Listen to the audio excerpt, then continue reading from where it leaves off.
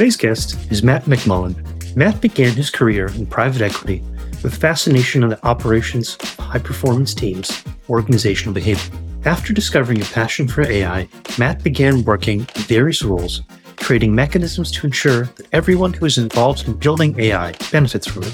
Since then, he's focused on innovating in the world of data labeling, optimizing for both impact and quality. In this conversation, we'll be diving into how impact sourcing affects AI development, the value of having a nutrition label for how a model is annotated and trained, and more. Matt, thank you so much for joining us. Really excited to dive into your world. Shake, thank you so much for having me. Absolutely. So the very first question I'd like to kick things off with, Matt, is how would you describe your work to a 5-year-old? I used to work at a company called Cloud Factory, and it was a lot more fun explaining what that company did to a 5-year-old or asking that 5-year-old what they think we did at work. So the pre-processing and data prep world, it's like setting up stations in a kitchen for cooking dinner. You got to clean your space, get it organized, get all the right tools. First ask everyone in your household like what they need, what they want, what they're desiring for that dinner. And then ultimately make sure that you have the right ingredients, get the wash, prepped, cut, get the water boiling on time, get everything staged and well positioned so that everything comes out well. And basically it's the same thing with prep for data before it goes into a computer. On the back side of that, something that will probably come up in this conversation, data sum. It's actually a pretty good analogy to use the kitchen workstation because part of what we do at work, data plus compliance, the compliance side is providing some sort of sticker about all of these ingredients that we've worked with to create this meal. Like, how did we prep it? Like, where did the food come from? How much did it cost? Everything that went into the actual meal. So yeah, that's what we do at work. It sounds like the French concept of mise en place applied to the data world. Hopefully that's a good analogy. Looking at your background, you started your career in the private equity world. What led to your transition into tech and working on data products now? Yeah, so I don't think I'm smart enough or anything like that to be on the finance side of the PE side. I was definitely on the operations side. I kind of always lived, even at a young age, lived in a world of people possibilities. And early on in my career, I met this founder, this owner of a big holding company, well known in the region that I grew up in, but ultimately he kind of took me under his wing, taught me the operational side of PE, and I got to work with a number of companies underneath the umbrella, up to 20-something companies at one time. And ultimately we would transition these companies, stage them ready for sale, but it was always a people and operational challenge. So transitioning into tech, I don't know if it was necessarily a finance to tech type of transition as much as it was a transition out of working with 20-something companies at once and somehow having the bandwidth to live and breathe and bleed these companies and what they're all about and who the people are, then to go and working just for one and then having the dedication and the interest to, again, live and breathe that one company. So I think that was mostly the transition in that people possibilities and the operation side of it and strategy and change management really got me ready for a career in management and leadership. It makes a lot of sense, especially with your background in psychology and research too. It seems like the best data set to work with at that point in real life. Along that journey then, Matt, what was your first professional experience with the AI world? How did you get started there? I'm sure AI was lingering behind the scenes of our intranet back in the day or some sort of enablement technology. But in terms of working for a company that specifically sold AI or sold services into the AI industry, that didn't happen until a little bit later. But right before that happened, I was working with a company called Big Belly, probably the worst marketing company you've ever seen in your entire life. But you've definitely interacted with our stations. It is the largest smart waste and recycling company in the world and stations on every single continent, 30,000 stations across New York City, for example, saving the city of Philadelphia like $3 million in recycling and trash costs. But basically that company built a platform for smart devices. So if you remember, smart devices were the thing, cityscapes and making sure that devices could read everything from pollution to noise detection to pedestrian traffic to smart parking. Well, we took all those smart devices and put them in this lockable, robust trash can, made it solar powered, and the trash can compacted 5 times. The reason why it was called Big Belly is because the founder of the company was obsessed with seahorses. And there's a seahorse called a Big Belly, and it can take on 5 times the amount of its size for food. So again, horrible marketing. Fun fact is that we actually recruited and hired the Segway marketing team. So it got even worse. The company did really well. And my job there was to figure out how to take that company and transition its GTM strategy into the private sector, which was truly difficult. It was always selling in municipalities, improvement districts, university campuses, all these companies that would eat it all up.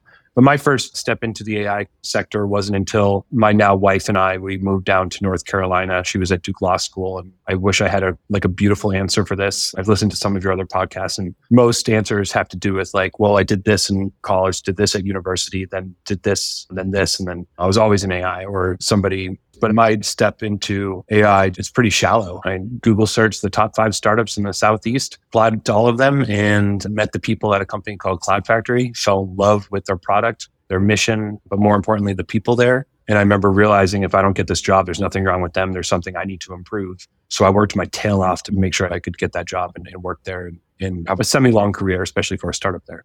That doesn't sound shallow at all. It sounds strategic and tactical. As you started working more and more in the AI world, one really interesting about your background is also you've taken a really active role in the NGO world as well. I mean, 2 of the experiences of the projects that you work on really stood out as your work on Next Step and Africa AI. How did you get involved with those, and how did that differ from the work you were doing at Cloud Factory?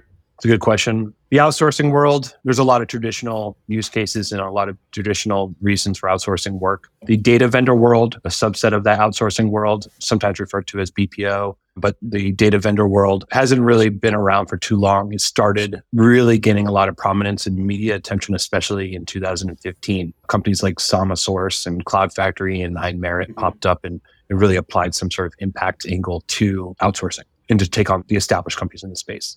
Next Step took a different twist. It used to be called Stepwise, and we transitioned it into a 501c3. Next Step, what we did is we built a coursework platform for aspiring data analysts. And the entire strategy and hypothesis was, okay, there's Snowflake, there is Databricks, there are these massive companies around the world who are offering incredible technologies.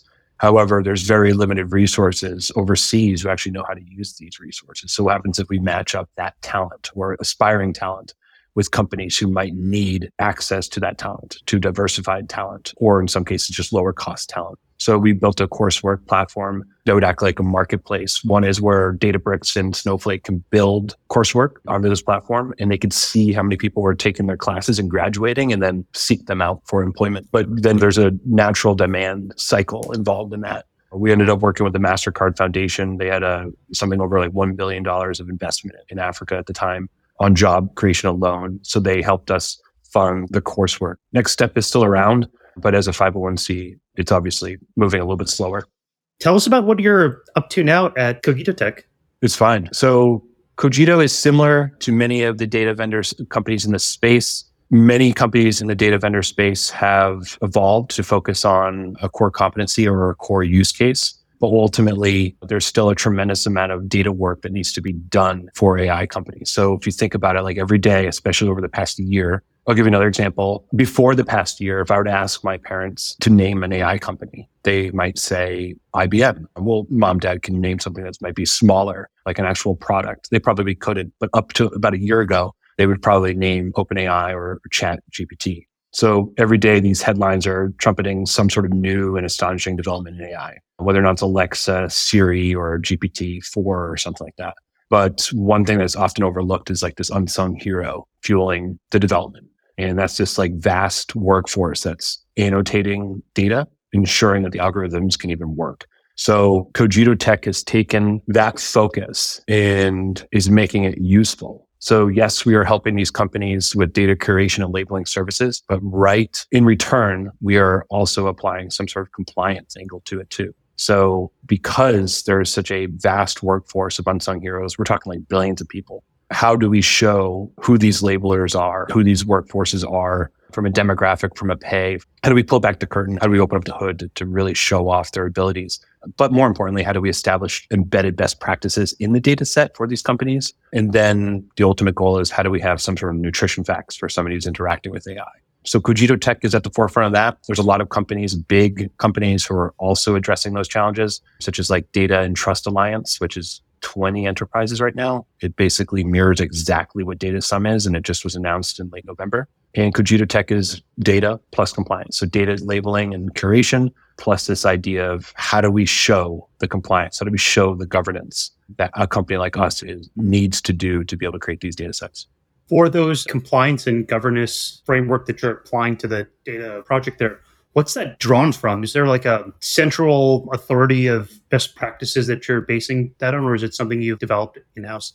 So it's a good question. It's drawn from purely my frustration, and I'm sure many other companies' frustrations. So like I said, I've been in this impact sourcing data vendor world for quite a long time, but there was a lot of more inspirational leaders in this space who have really, really been trying to drive a lot of change and make meaningful impact on the ground in these emerging markets for entire regions of workers. And I'm only just one person who's trying to make a meaningful difference as well. My frustration started and has grown over the past several years because impact doesn't sell. It doesn't matter what company you're interacting with. Just as an example, like when a salesperson going through their slide deck demo and they come across, this is how many people we've been able to employ in the past year, and this is the impact that our clients are having. It's a feel-good moment for everyone involved, for sure. And it's definitely a checkbox for these companies to have each year within their diversity and inclusion initiatives. Of course it is. And those are great things to strive for and to have on your radar and your focus.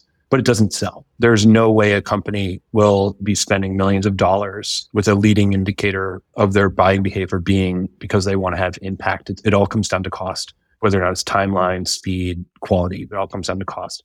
So my frustration has been because of that. So how do we not try to force a sale of impact? How do we just make it useful? So your question about like what is driving this, it's both that, but also there are plenty of companies and organizations who are also focused on ethical integrity and data governance and providing benchmarks and principles and that type of thing. One is GDPR. I'm sure that every organization within tech is familiar with it. There's also international laws for workforce well-being, but we also have an open contribution model for DataSum. So DataSum is 5 certificates. And those certificates, I won't bore you with all of them, but they include ethical integrity certification. So the bias levels within a data set, the fair use assertion versus copyright, and the workforce well-being, like what are the employment terms of the team? So those are just 2 certificates as part of DataSum. And this is all open contribution. So all of our clients and the community at large can contribute to advancing the DataSum program. And you'll see a number of other organizations, like I already mentioned, the Data and Trust Alliance. They're doing the exact same thing. They have this 30-slide, beautiful, it's an enterprise, 20 of them. They put this together, this beautiful slide deck presentation of essentially what DataSum is, and ask for contributions and feedback. It's like, that's exactly what we want. So when you ask for like, hey, what's your North Star? I would say that it's like this open contribution model. So allowing the community to be involved. On a more practical level, looking at how your customers have actually been using the DataSum product, how has knowing more about the origin of the data impacted their internal AI projects? Does it have an impact on what the requirements look like, what the QA looks like? I'm wondering what the internal impact is on the project lifecycle. Great question. The impact is unbelievably inspiring. So most impact when it comes to compliance and policy and that type of thing. I won't even talk about regulation right now, but the policy and governance and programs and that type of thing, it can be a headache. It can be a startup. It can be like an enterprise knowing that they're going to move slow always, and because they have to jump through hoops and get all these approvals. But every company that we've been interacting with, especially over the past year, has been super intrigued with the pre-processing policy and data governance. So as an example, a medical AI company will come to us saying, we have 1 point something million words that we need named entity recognition work on. And we say, okay, great. Like, here's the pricing for it. And then they'll say, but hold on, we actually need 5 times that amount. Is that something that is that a service that you can provide? Yes, because we also provide data curation. So we do 2 things. One is we have a data set from the client, and we're also tasked with going out and curating data from either other private third-party companies or public sources, such as like data.world or something like that.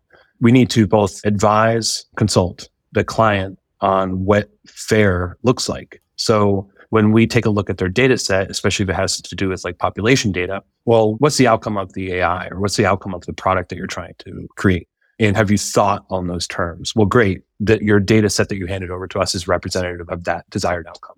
So that means we need to go out and find data that comes close to matching, or where we have the ability to balance out that fairness. So we're talking like different demographic representation in the data. Whatever they need their AI to have an ideal outcome for is something that we can advise even before the data labeling stage. Then something that often happens is, especially at the enterprise level, enterprises only pay for deliverables. They don't pay for effort. They don't pay for anything else besides just like, look, you have to get this certain work done on this schedule, and then we'll issue purchase orders throughout the engagement.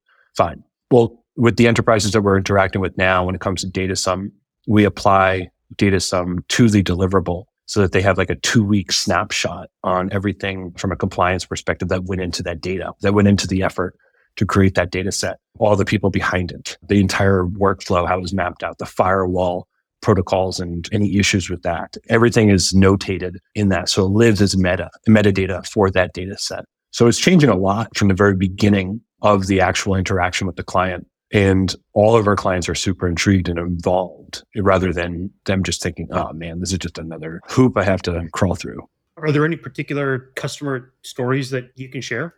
One of the largest companies in the world. Basically, what they need done is there's the open AIs, there's Google just got in trouble. Meta is getting sued for copyright infringement within the training data. Well, this large enterprise said, we understand the realities of copyright and fair use, and we need you to go and build a workflow according to these specs for this project. And we need to issue a legal opinion on your fair use assertion. A lawyer, my wife's a lawyer, her listening to this explanation, she'll be thinking like you butchered that explanation. But the point is, my job as head of corporate development is basically to go out and write that policy. So I had to write the fair use assertion that the way that we were collecting data from certain media platforms, for example, was within fair use. And here's the entire explanation on how. And it's basically an acknowledgement and guarantee that that's how we did it, so that when this big organization is then looking at the data set and wondering how this was put together,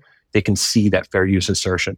But even before that, then their legal team is looking at the fair use assertion and providing a legal opinion, meaning a signature saying that they agree to it. I think that's probably the key differentiator between a typical engagement over the past year compared to before this past year. And I also think that's a differentiator between we're doing what I'm trying to do here and what any other company is trying to take on. Oh, it's great to hear that the level of involvement is spreading beyond product and engineering and having leaders from all parts of the company at the table there. That's a huge value and a win right there. Well, to throw a hypothetical at you, Matt. So looking at the world of data annotation, some studies show that the average worker makes about $2-3 an hour. Now, if we were to apply the highest level of US labor law and let's say restricted all US-based companies for any training data, they had to use US labor paying a minimum wage of $15. What do you think the impact of that would be to the AI industry as a whole? So basically, if there was some governing organization that said, it doesn't matter where in the world these folks live, but we need to raise the standard of the minimum wage for this type of work, something along those lines, and how that would impact.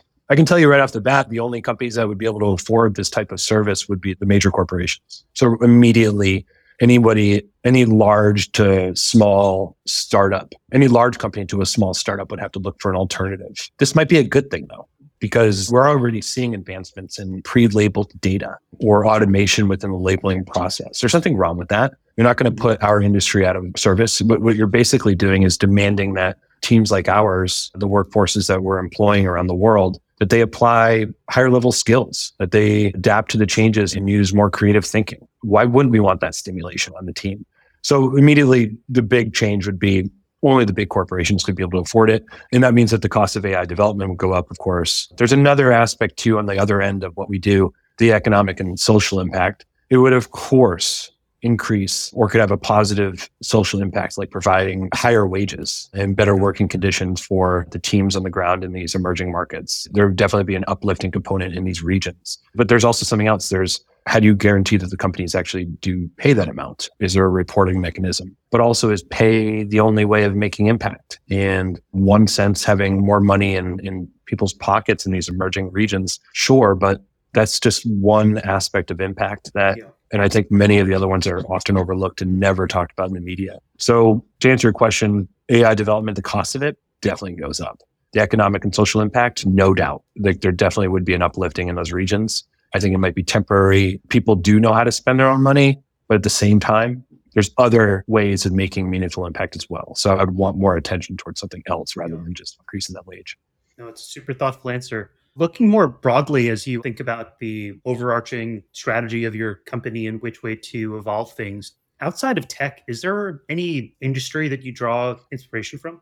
I would have to say the industry that I think has the most contribution outside of tech. And what I mean by contribution is from those within the industry, people who are preaching best practices, asking questions for clarification on those best practices, writing books, podcasts, you name it. It's unbelievably huge. It's sales. So from a non-traditional industry perspective, I would say following sales thought leaders is actually really interesting. It's this emotional and personalized plus like this functionality aspect of any initiative or any type of sale. And all of these thought leaders are talking about how to bring those things in. Like, how do you create a functional sale? How do you weave in personalization? How do you weave in this emotional aspect? And it's this cycle of like these really, really thought-provoking, articulate, of course, thought leadership. And it's really neat. So I would say the sales sector is definitely something where I'm drawing inspiration from. That also has to do with this world that I try to live in with like people possibilities. That's all sales is. It's two people really trying to do something that's extremely raw and tangible, which is exchanging some sort of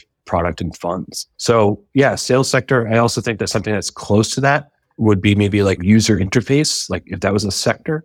So like a UI, again, same thing in terms of the sales sector, leadership and thought leaders speaking about their craft and what creates amazing UI and the things that they've learned from bad UI and building those teams and launching and shipping successful products and what that looks like and all the pain that went into it. That's fascinating. There's nothing more useful than taking those learnings and applying it to really any type of change management model or any type of a new initiative or any type of GTM strategy or any type of new team and project. Like those takeaways are golden.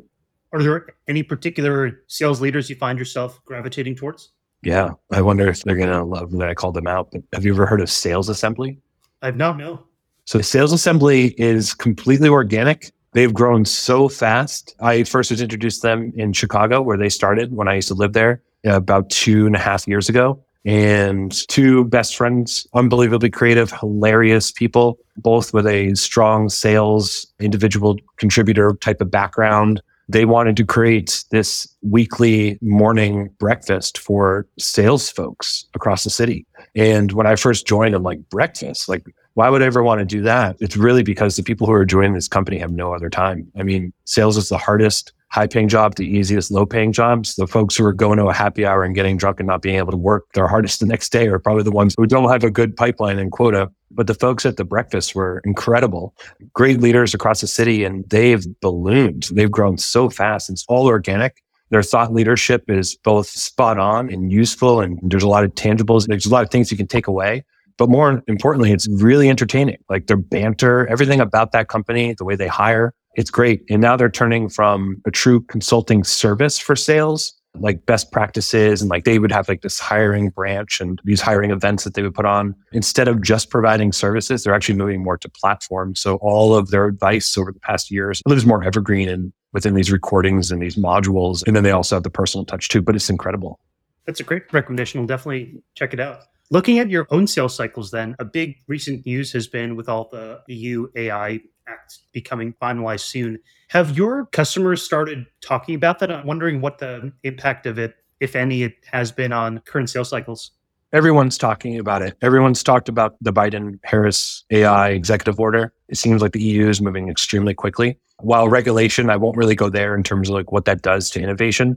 I think it's hard to argue with the fact that regulation does slow down and impede innovation. But is it a good thing? Sure. The reason why I think it's a good thing is because, I know this wasn't your question, but I want to make sure I say it. These calls for regulation are a fantastic thing, especially for companies like mine. It basically takes the biggest loudspeaker in an entire region, entire continent, and it brings attention to something that's been underserved and has been hidden for so long, which is the pre-processing, data prep, data labeling, data curation side of AI. And it starts there, which is fantastic. Most monitoring and most compliance platforms in AI don't come down or don't go up to the pre-processing side. They all stay within this ivory tower of AI deployment. They never go to the training data. So for these big government entities and groups to draw so much attention to it, it's a fantastic thing. But from a client perspective, in terms of our sales cycle, it's emphasizing that the sale needs to be more consultative, and involved than it used to be. Again, it used to always be about costs. Now it's more of how do you do this work? How do you advise us to do this work? That's the question all of our prospects, big and small, are asking. So it's not necessarily slowing it down, but we have to become experts within the regulation. But ultimately, it just comes down to data sum. So the EU Act, once it's formalized next year, I think it's going to be early 2024, we'll take all that into consideration and see what we can change and adjust and better within data sum. But as far as like what our customers are and our prospects are saying, they're saying that they just need more traceability and transparency within the process. And we basically say, great, we thought about this 5 months ago. This is data sum. So it's just, ultimately, it's a lot of validation. It's incredible. We're really happy to be in this position. It's years and years of effort going into an overnight success then. Yeah, it's incredible. Yep. Well, Matt, the very last question I have for you is that knowing what you know now, going back in time to your earliest exposures to the AI industry and making a career out of it when you were interviewing for Cloud Factory, what type of advice and perspective would you give that version of Matt in the past? I want to say it's the same thing I try to encourage myself to remember every day. I mean, I think that kind of sounds too superficial. Just to answer your question head on, I think it's something along the lines of like, from a personal perspective and a personal development, I would remind myself, keep your head down, do great work, and your time will come. Like, I am naturally an impatient person. I am attracted to urgency. Like, I love when people find importance in every single thing that they do at work. I think it's incredible. I want to be part of that team. But that often means that how do you slow down? How do you have more perspective? How do you consider all the alternatives? Those types of things. So going back to the early stages of my career, I think that would be the number one thing. I mean, just as an example, I would have given anything to be a fly on the wall in every single meeting. It doesn't matter what it was about. Because all I want to do is learn from like, how is that meeting run? Like, how is that feedback given? How was it received? How did that argument go? Like, did that person get really mad? Like, it's not just about the drama. Of course, drama during meetings are cool, but it's really about I just want to know how these leaders are running these types of meetings and initiatives and decisions. But ultimately, I think the advice is, again, just like keep your head down, do great work, and your time will come. Like, it's just, you have to. You have to put in the mastery of the work. You have to put in the patience, the perseverance, and that personal growth. And one last thing I'll say about that, I just saw it yesterday. Well, my cousin just lost her mother about a month ago. So my aunt passed away. And of course, she is grieving tremendously. And one of the things that she posted was this side by side of this grievance chart or this challenges in life chart. One is the steady linear uphill challenge, and how most people, like running a marathon and training for a marathon, think that that is what life should be celebrated about, like that life is just a constant challenge. Well, there's also something else. And next to that on that meme was, instead of upward, it's just this upside down bell. And it's this idea of that should also be celebrated. The fact that you are going to have major falls and major setbacks in your career, in your life, and probably both together, but being able to come out of a challenge rut should be celebrated way more than just point A to point B accomplishment. So yeah, that's what I would say. I would go back and continuously remind myself of, like, just that patience, perseverance, but ultimately, like, keep your head down, do great work, and your time will come. That's sage advice. If one of your sales cycles goes south, just keep that in mind. Yeah, absolutely. Cool, man. Well, thank you so much for sharing about your Shake. background and your perspective. This has been super fun. Thank you so much, Shake. This podcast is brought to you by H10. Part about advanced technology that never changes is the need for the right people to design, build, and manage it. H10 offers just that with an on-demand talent and management service that covers all aspects of engineering, program management, and AI. Trusted by over 400 companies, including half of the Fortune 10, H10 is here to help lighten your load and make you the hero.